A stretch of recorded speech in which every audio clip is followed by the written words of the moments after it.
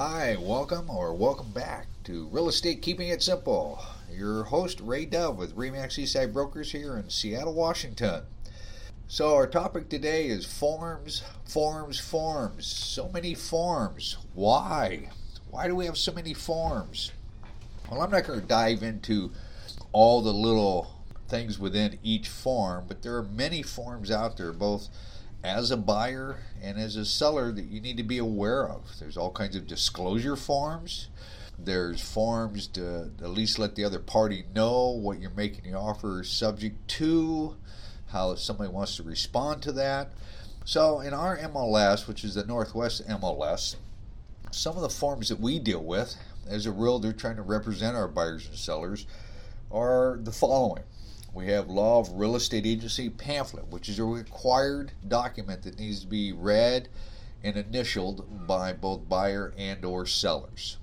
My suggestion to you when you're interviewing a real estate agent is what I do with my clients is I'll make them copies of the forms that we're going to be using, have them review them and highlight things that they don't either understand or they have more questions about, so that when it's time to put their house on the market or it's time to make an offer on a property, they are comfortable with those forms. They understand what some of those forms are and why they're very important and relevant to the overall buying and selling process.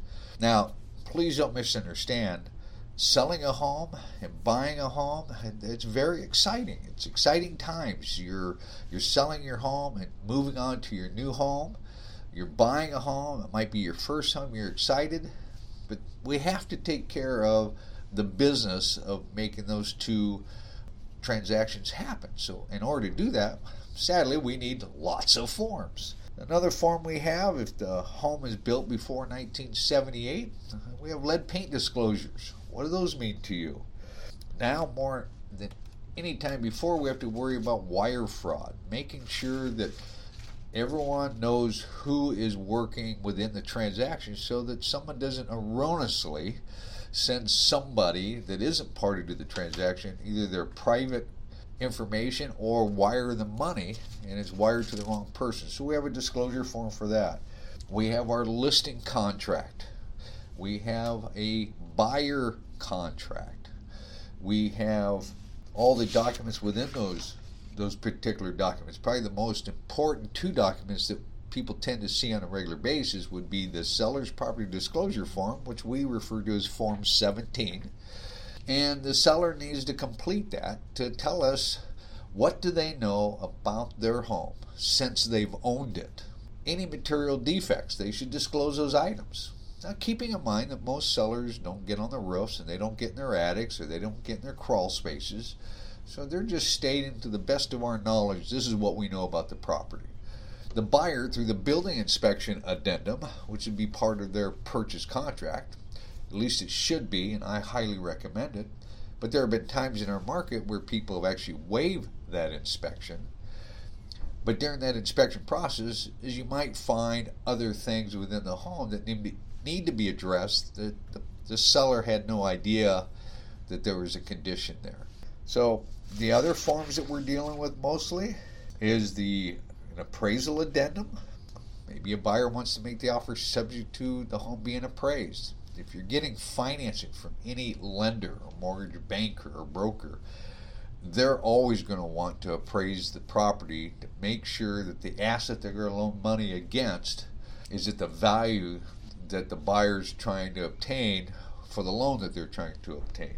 There could be a notice of low appraisal addendum, financing addendum that says, hey, this offer, our buyer's offer is contingent upon them getting formally approved for financing. That means they're approved for credit, income, assets, debt. And then in that financing contingency is also the lender's approval of the property. Is the title to the property clear, meaning that there's no defects, mechanics liens, easements that the lender needs to be aware about? And they want to know that the asset is worth what the buyer was willing to pay for it. Now, that was a little bit of a challenge a couple of years ago because we found people escalating the prices in which to outbid people for the home. So the home might appraise for $500,000, but someone bought it for $550,000. What do you do in that case? That's a real good discussion point to have with your agent, your realtor, to help you through that process. So what do you do? What does it mean if you pay X amount of dollars and it's higher than what the bank is willing to appraise the property for? We have a document called the optional clause addendum, and it kind of just touches upon different things with regards to boundaries, encroachments. It can also have discussion points about utilities, what's included, what's not. We have the home inspection addendum that says, hey, you've been informed that you should have a building inspection. We have a building inspection addendum. Hey, this offer is subject to you the buyer performing a building inspection within a specified period of time, and then notifying the seller of what you found within that inspection report that you'd like to have the seller to either repair or replace. Now, right there on the inspection part of it, you really need consultation from your realtor to explain what that notice is supposed to look like, what it's supposed to include with regards to what the seller may want to see or may not want to see. Suppose you want to buy someone's home contingent upon the sale of your house. Well, yes, we have a form for that too. You're buying the home contingent upon that activity happening. What does that document mean? And what happens if you get an offer on your home, but it too is contingent upon the sale of your house? We have well addendums. If you're buying a piece of property that has a well as opposed to public water, is it a private well? Is it a community well? Is it a shared well within a city?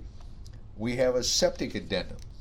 And that's to confirm that if you are in a septic system, is your drain field on the site of your home, or is it a shared drain field, a community drain field? What is it? That helps define that. We have a title contingency addendum.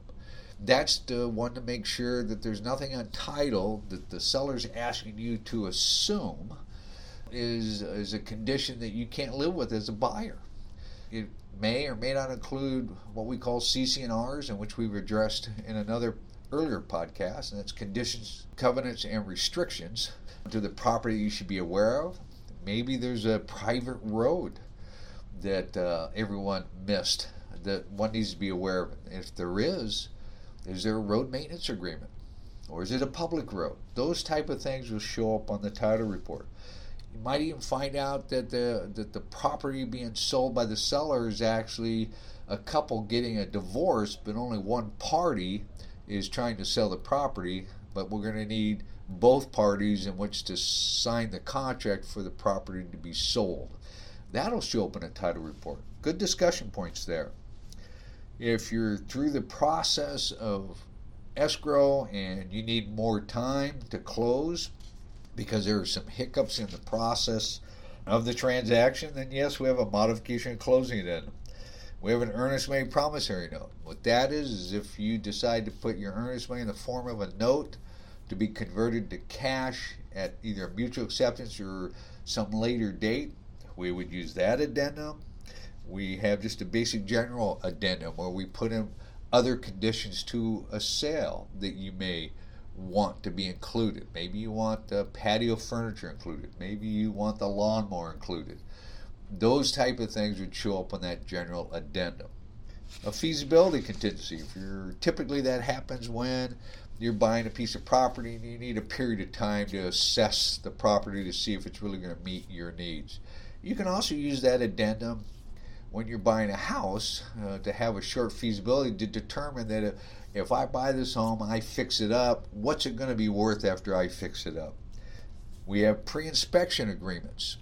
Now that was more popular a couple of years ago when we had multiple offers in every house that went on the market, to where instead of you buying the home contingent upon a building inspection, you would do a pre-inspection, pay for that pre-inspection, get the seller's permission that it'd be okay to do a pre-inspection, and then you could kind of get a rough idea of the major items in the house, like electrical, plumbing, roofing, structural, those things regarding a home that you could say, okay, I feel comfortable enough to go ahead and make an offer not subject to a building inspection because I've done a pre-inspection.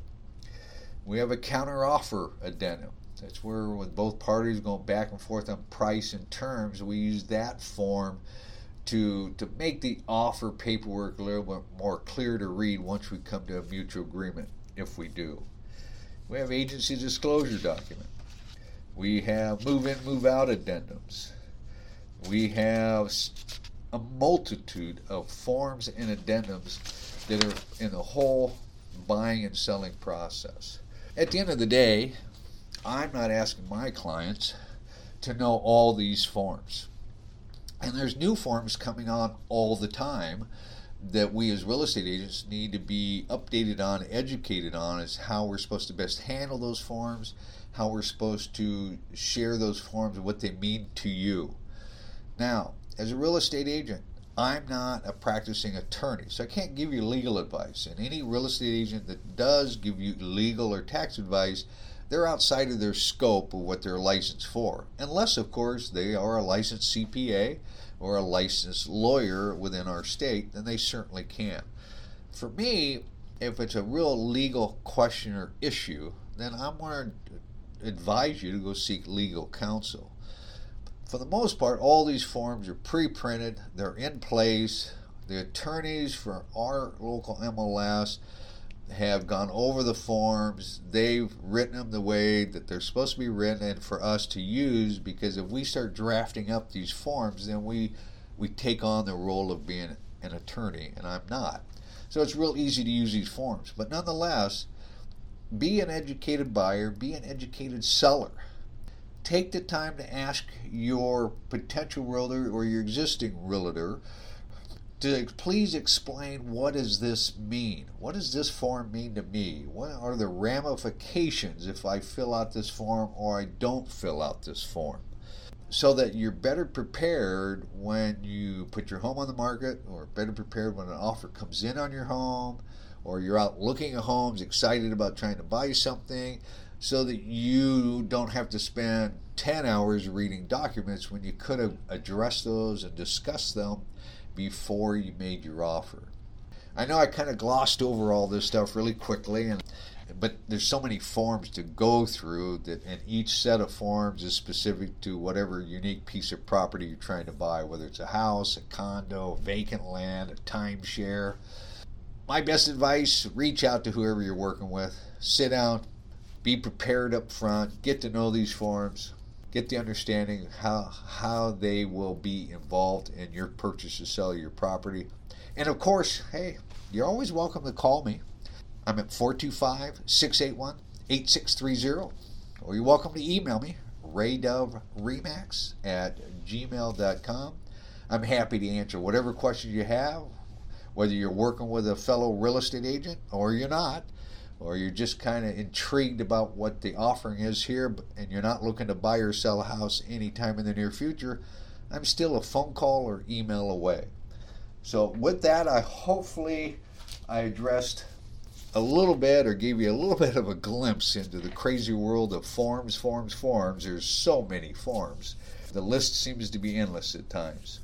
So hey, for next week, I'm not really sure exactly what I thought would be a talking point, but as I'm looking through my options for all those that are listening and the new people that hopefully will come to listen, I thought maybe what we'll do is we'll talk about house hunting. What is that look like? What are the steps in the process of going out and looking for homes? I call it the process of elimination. So we'll learn more about that next week. For this week, thank you for your time. Have a great week. Tell your friends and family that, hey, there's some crazy real estate agent giving out free advice on a podcast. We're on 10 plus podcast channels. I'm excited to bring this to you and kind of give you a look behind the scenes, maybe answer some of your questions about what goes on with a real estate agent and what do they need to know to help you buy or sell real estate. Once again, Ray Dove, Remax Real Estate, keeping it simple.